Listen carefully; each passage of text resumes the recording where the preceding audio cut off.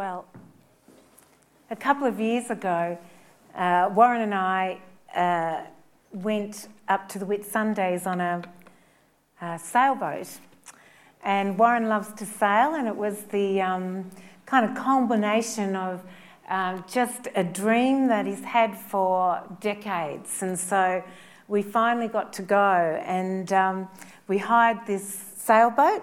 You could sleep on it. And for a week we set sail around the islands, and it was fabulous, except for one thing. For about 5 of the 6 days there wasn't a breath of wind the whole time. And so unfortunately we had to use the motor, which for a sailor is just not, that is embarrassing. But as luck would have it, the final day that we had to go back into the shore, it was just incredible. The wind blew up. It was just amazing. The waves were enormous. And I can remember Warren just looking up at him. I was down in the bows of this boat trying to pack everything, and I was being tossed around the boat, and I could look up and see this huge smile on his face. He was enjoying every single moment of it, and I was just being tossed around and bruised and battered below deck while I was trying to pack everything up. And it's a bit like life sometimes. Life can go smooth for a very long period of time, almost to the point of, nothing out of the ordinary, almost to the point of feeling like, oh yes, it's pretty humdrum, pretty ho-hum. But then all of a sudden, a wave can come and knock us flat out. The storms of life can buffet us and can really impact us. It can impact us through trauma. Events can happen that is unexpected, and we didn't plan for them, and we just find that we're knocked right off course. Other things can happen, like relationships can break down. You might lose your job. You might get ill. There might be a whole range of things that can happen to us. And sooner or later, we are going to have to negotiate the storms of life. And I don't know about you, but I think that life is getting a bit more crazier. I don't know if you experience that, but sometimes I just shake my head and think back on a week in my life or 2 weeks in my life, and I think not only for myself but for the people around me, just seems to be a lot of storms happening in people's lives. And Jonathan talked this morning about, just depression and just how life can just get so bad. And so tonight, as we come to continue our series on hunger for God, and we're looking at the Psalms, we're actually coming to look at Psalm 62. And we'll find that David himself, when he penned, and it's believed that David penned this psalm, and Jonathan read this psalm to you, that David himself wrote this psalm in the midst of a mighty big storm in his life. Depending on which commentary you read, it's either the storm of an oppressor like Saul who was trying to take his life, or it was his very own son, Absalom, who wanted to usurp David and become king, and went about such treachery. And we read in 2 Samuel chapters 15 to 19 the account of Absalom. And so I'd encourage you to read that to get the context for this psalm, because most commentators agree that it was probably more likely to be with when he penned this psalm, it was Absalom, his very own flesh and blood, that was actually trying to destroy him. And I can't imagine what that would have been like, to have a child betray you and try to murder you in order to usurp you and get your throne. And so into this context comes Psalm 62. And I thought about this, and I thought about the times when I too have faced trauma in my life and my response to trauma. I was at a trauma seminar, believe it or not, only a couple of weeks ago. And the one thing that I came away with from that seminar was that trauma will happen.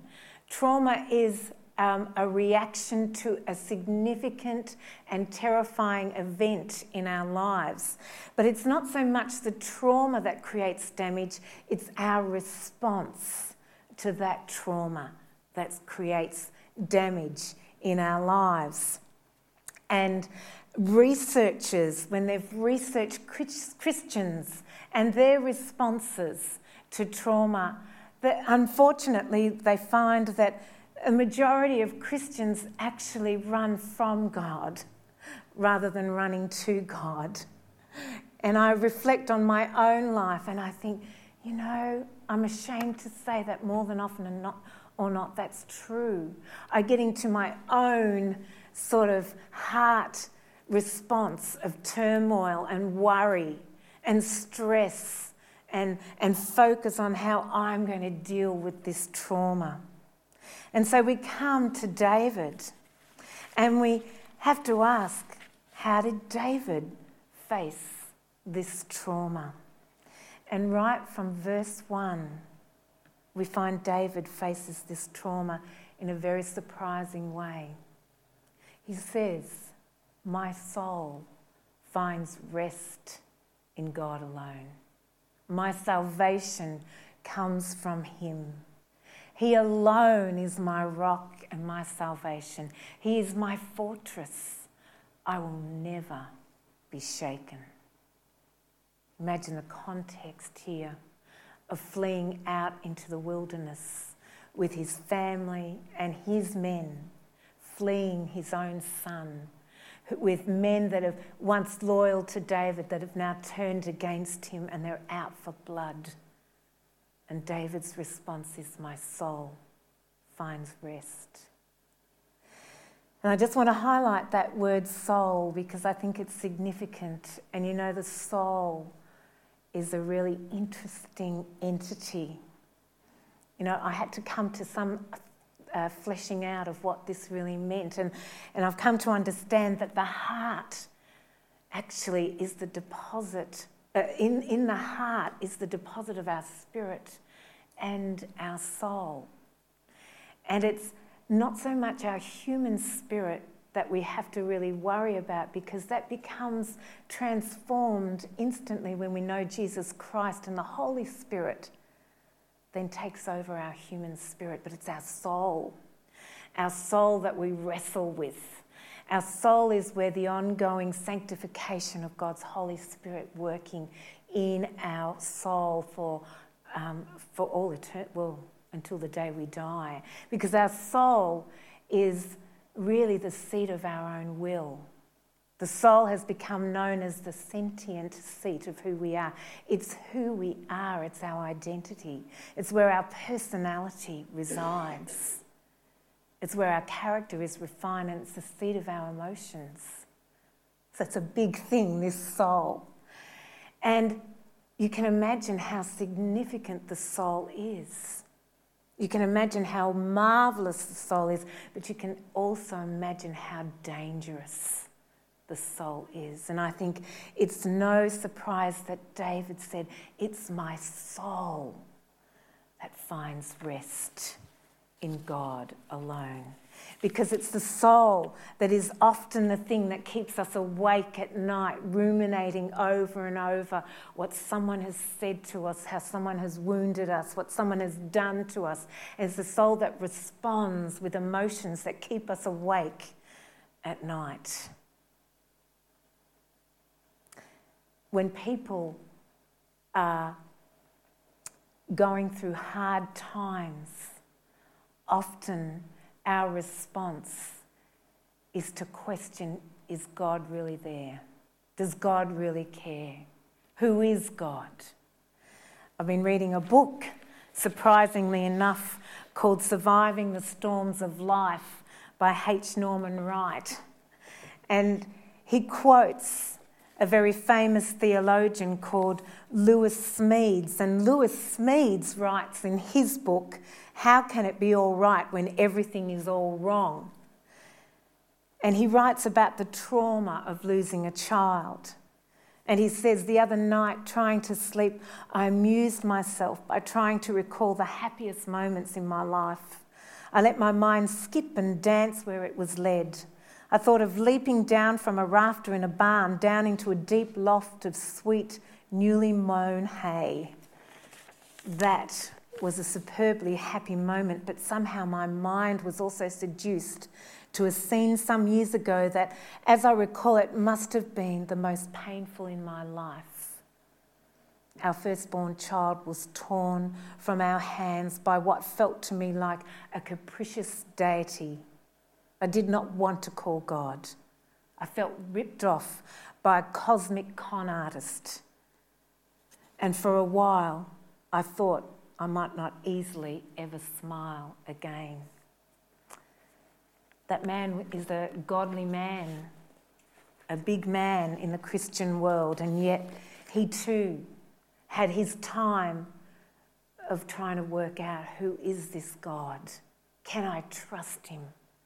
Can I really trust him?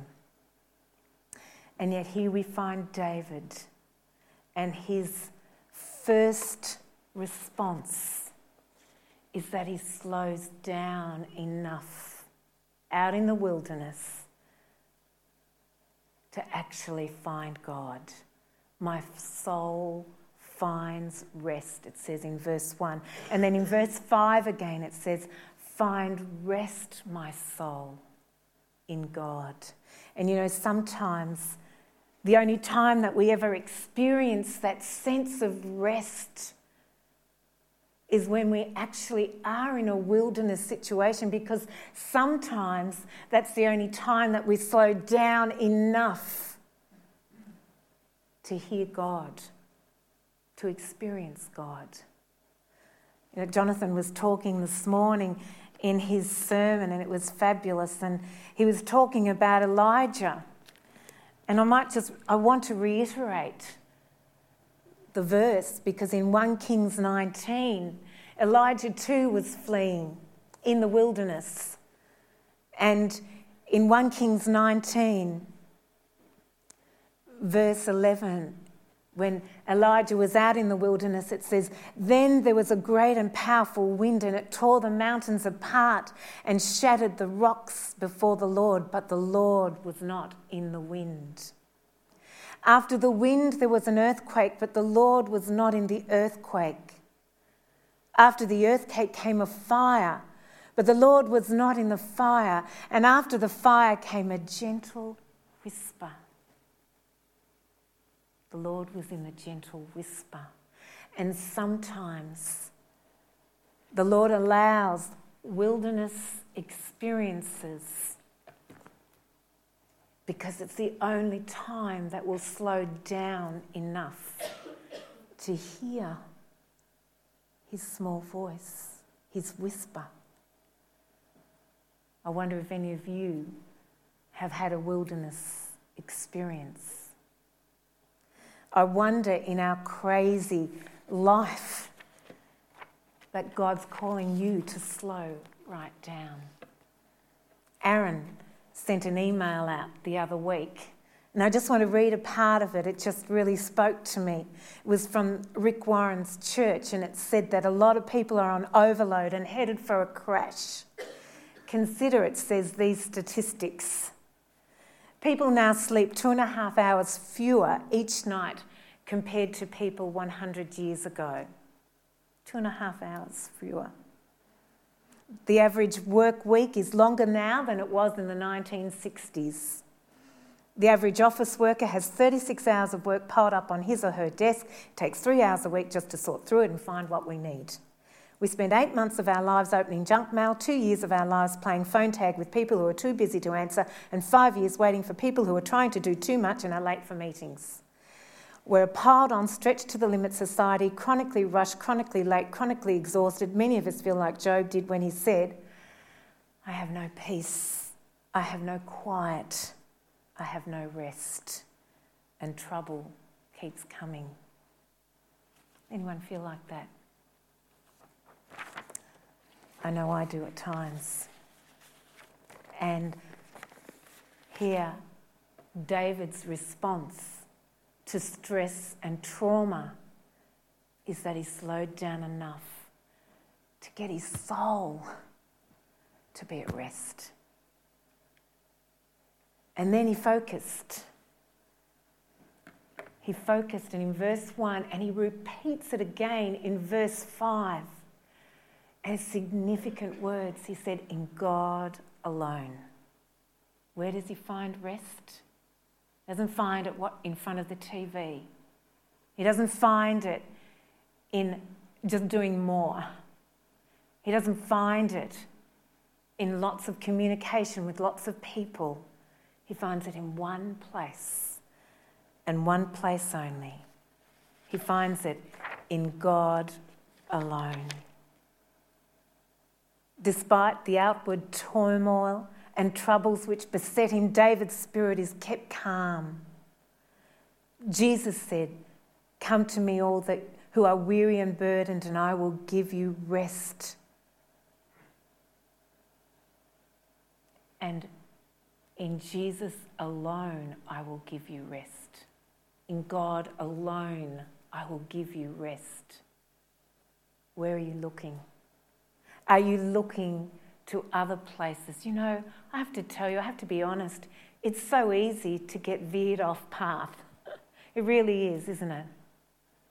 You know, we come to church on a Sunday, and part of the reason we come is to be resharpened, is to have the word come and divide joint and marrow, soul and spirit, to have the word sharper than a double-edged sword, because it's so easy to get out of focus. And David's response was to focus on one place and one place only. And then what he did was that he reminded himself of the promises of God. He went through a mental note. He said, my salvation comes from him. He alone is my rock and my salvation. He is my fortress. He's telling himself. And last week, you'll remember Jonathan said, stop listening to yourself and start telling yourself. I thought that was so fantastic. Stop listening to that soul that wants to beat and wants to talk and wants to express.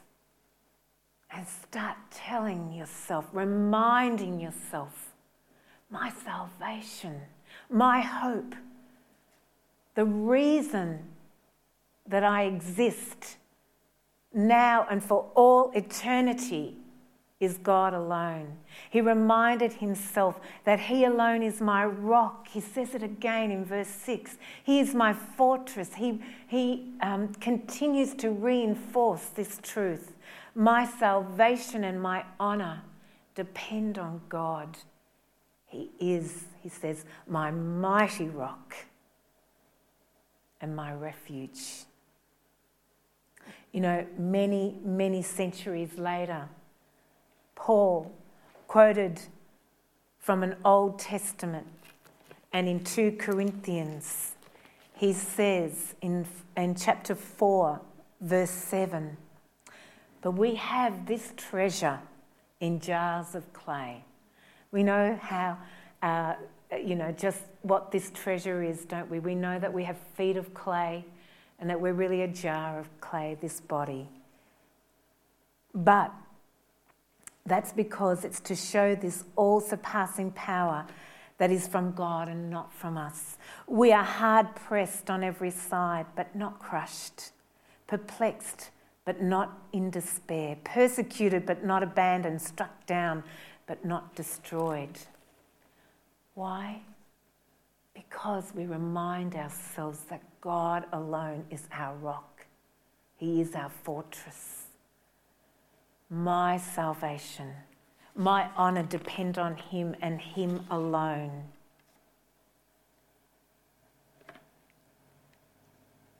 And he goes on to say in verse 5, his response is to believe in God, because he says, my hope, here he is in the desert, in the wilderness,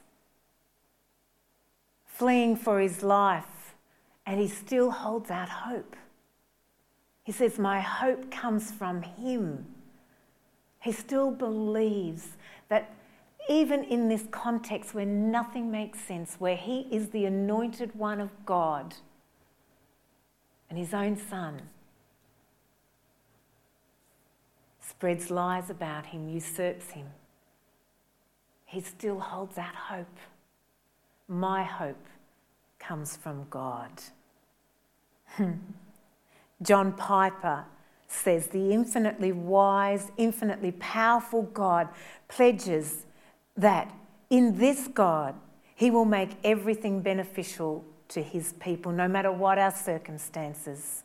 Not just nice things, but horrible things as well, like tribulation and distress and peril and famine and slaughter.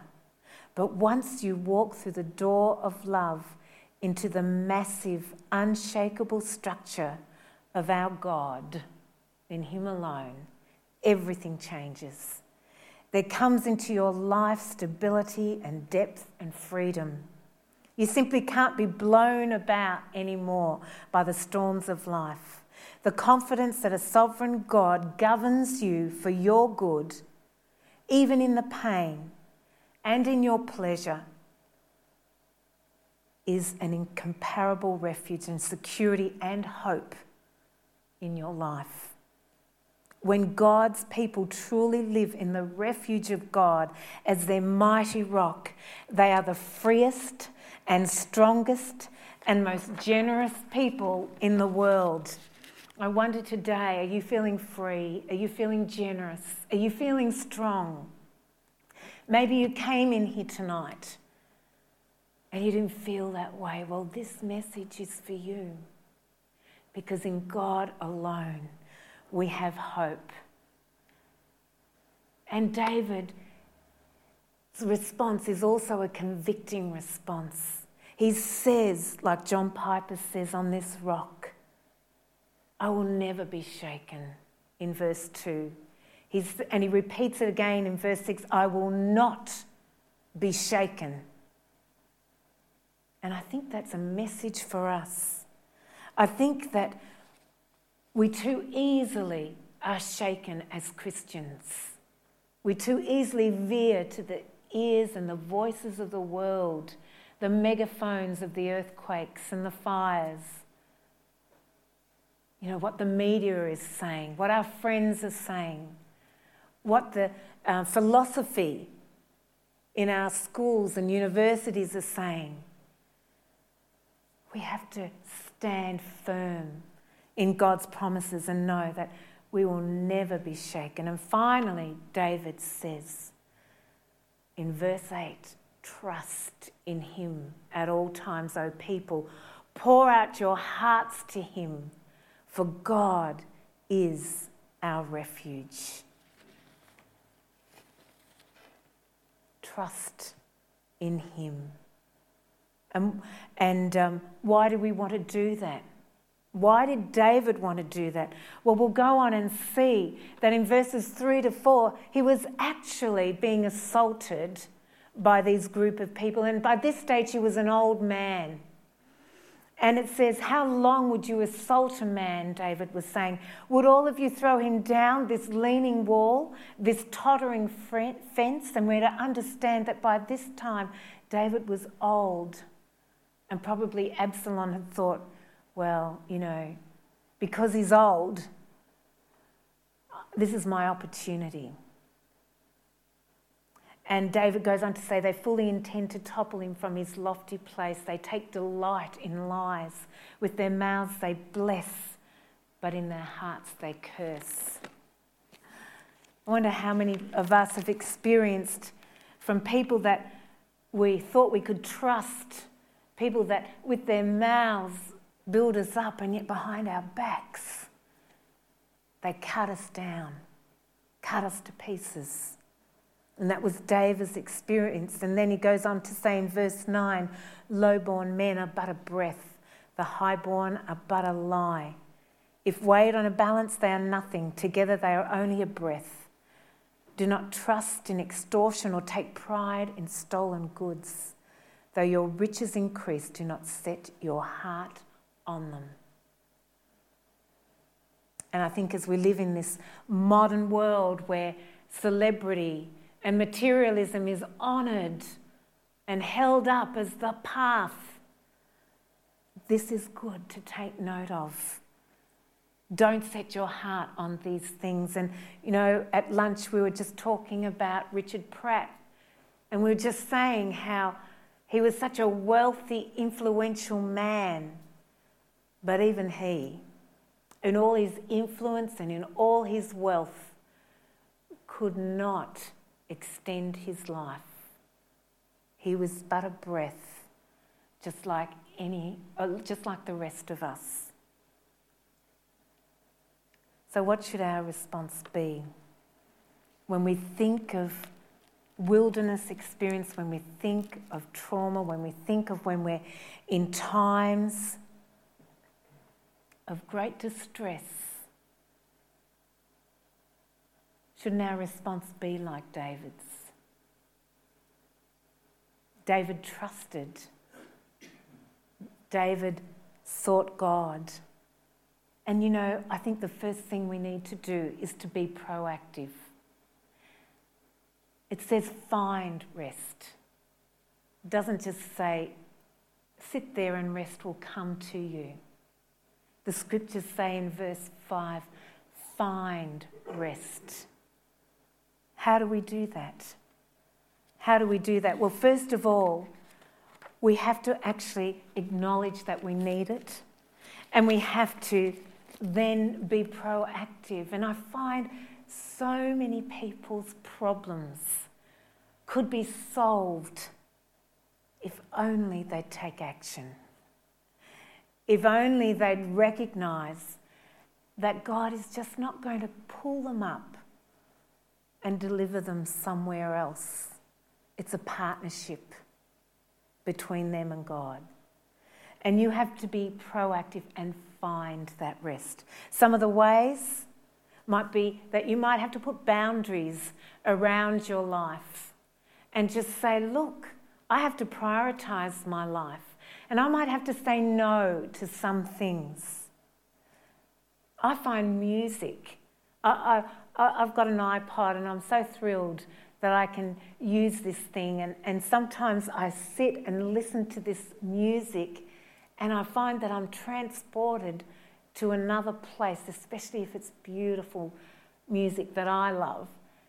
And I find that my soul is transported, and my soul is enriched and rested.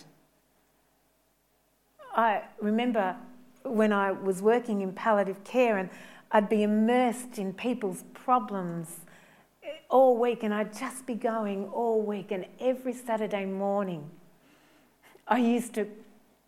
Warren would be outside, the kids would be somewhere, and for 2 hours I'd clean the house, and I'd put on all the sad, soppy music, and it was just me and the music and the dishcloths and the mops, and I would just weep.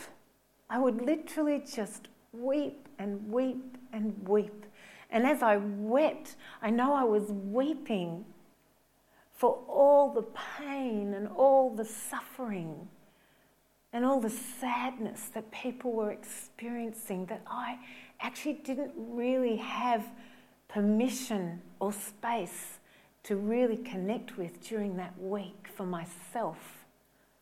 Did for them, but not for me. And so I would put on this music and I would just weep, and it was therapeutic. And I find that I still do that now. If I'm immersed in the issues of life and the storms of life, and vicariously I'm living that for others, I will listen to music. I did that last night, and Warren was watching TV and he looked around and here's his wife blubbering her eyes out with iPods in her ears. And it's therapeutic. Okay, you think I'm crazy. Someone surely must do that. No. But you have to find your thing. But it's important. It's in God's word. Find rest for your soul. Oh, sorry, one other thing. Pour out your heart to him, it says in verse 6.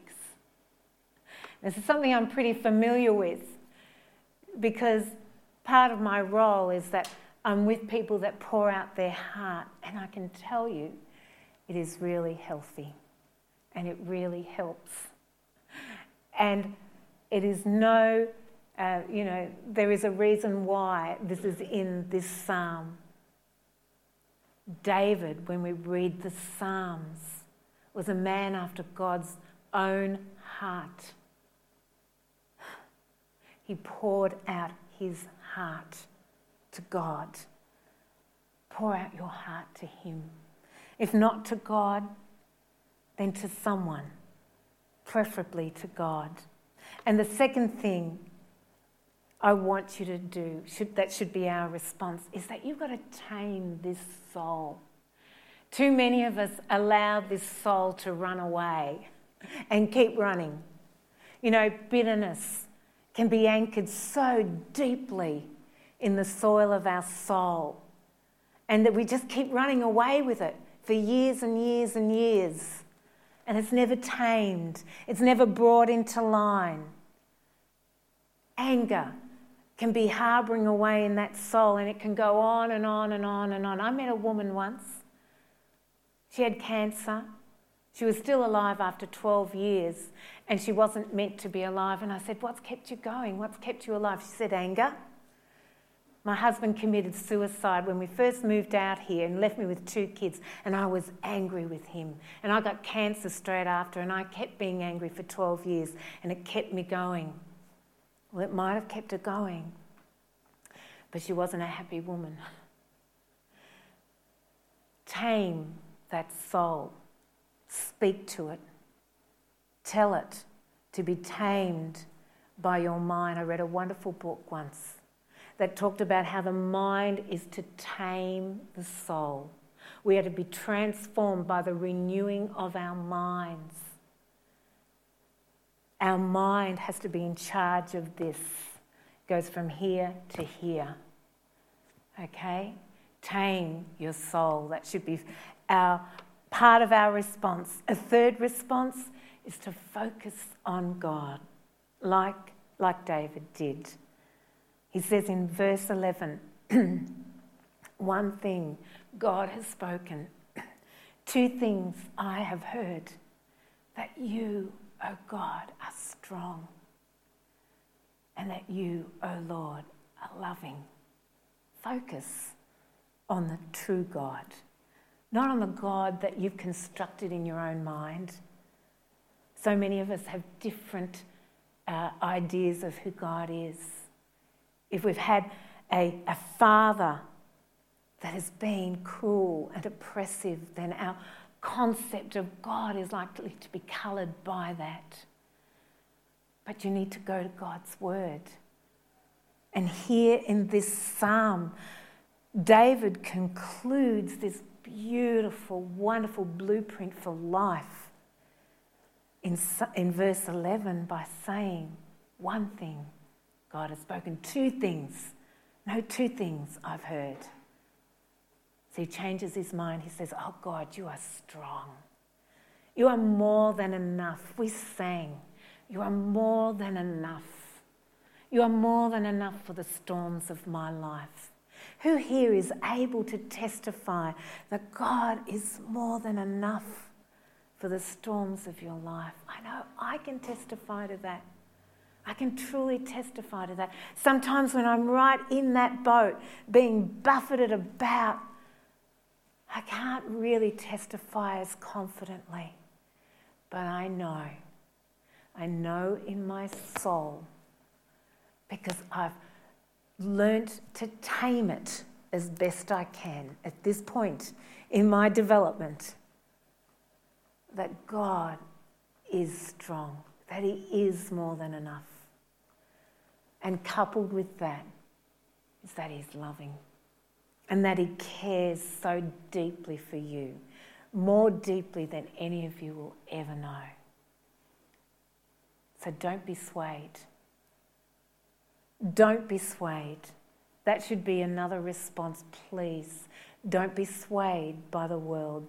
It says in verse 10, do not trust in and do not set your heart on other things.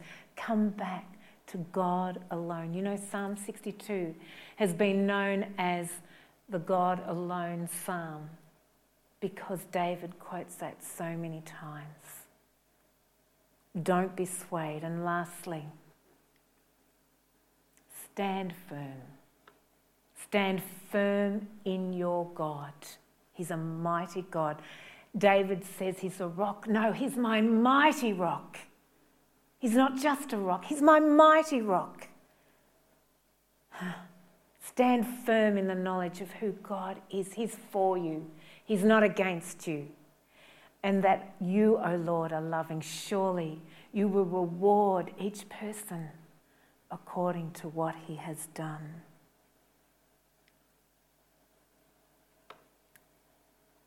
A question, who are you going to trust? Are you going to trust yourself? Are you going to trust maybe what others might tell you? Or are you going to put your faith and trust completely in God alone? Are you going to allow this soul, which can be so amazing and just uplift the person so deeply and yet also bring them down so destructively? Are you going to allow this soul to be transformed by God, to find that rest in God alone? Are you going to allow God to be your mighty rock, to be your mighty fortress? I just really pray that tonight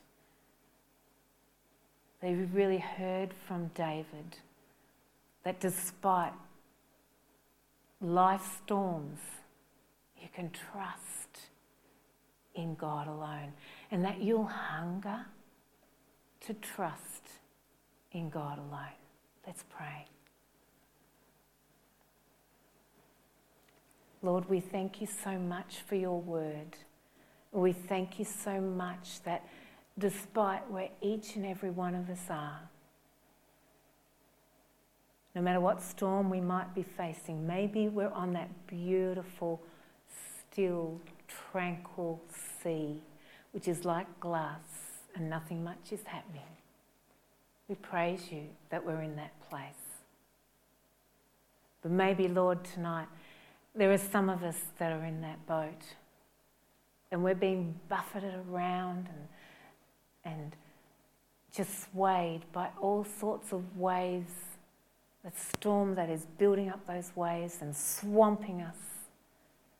Oh, Lord, wherever we are, may we have a hunger to trust in you alone, Lord. May we have a hunger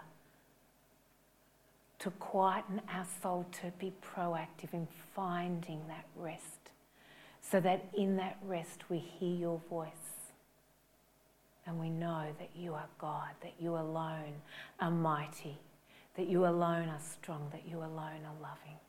Oh Lord, we thank you for who you are in your precious name. Amen.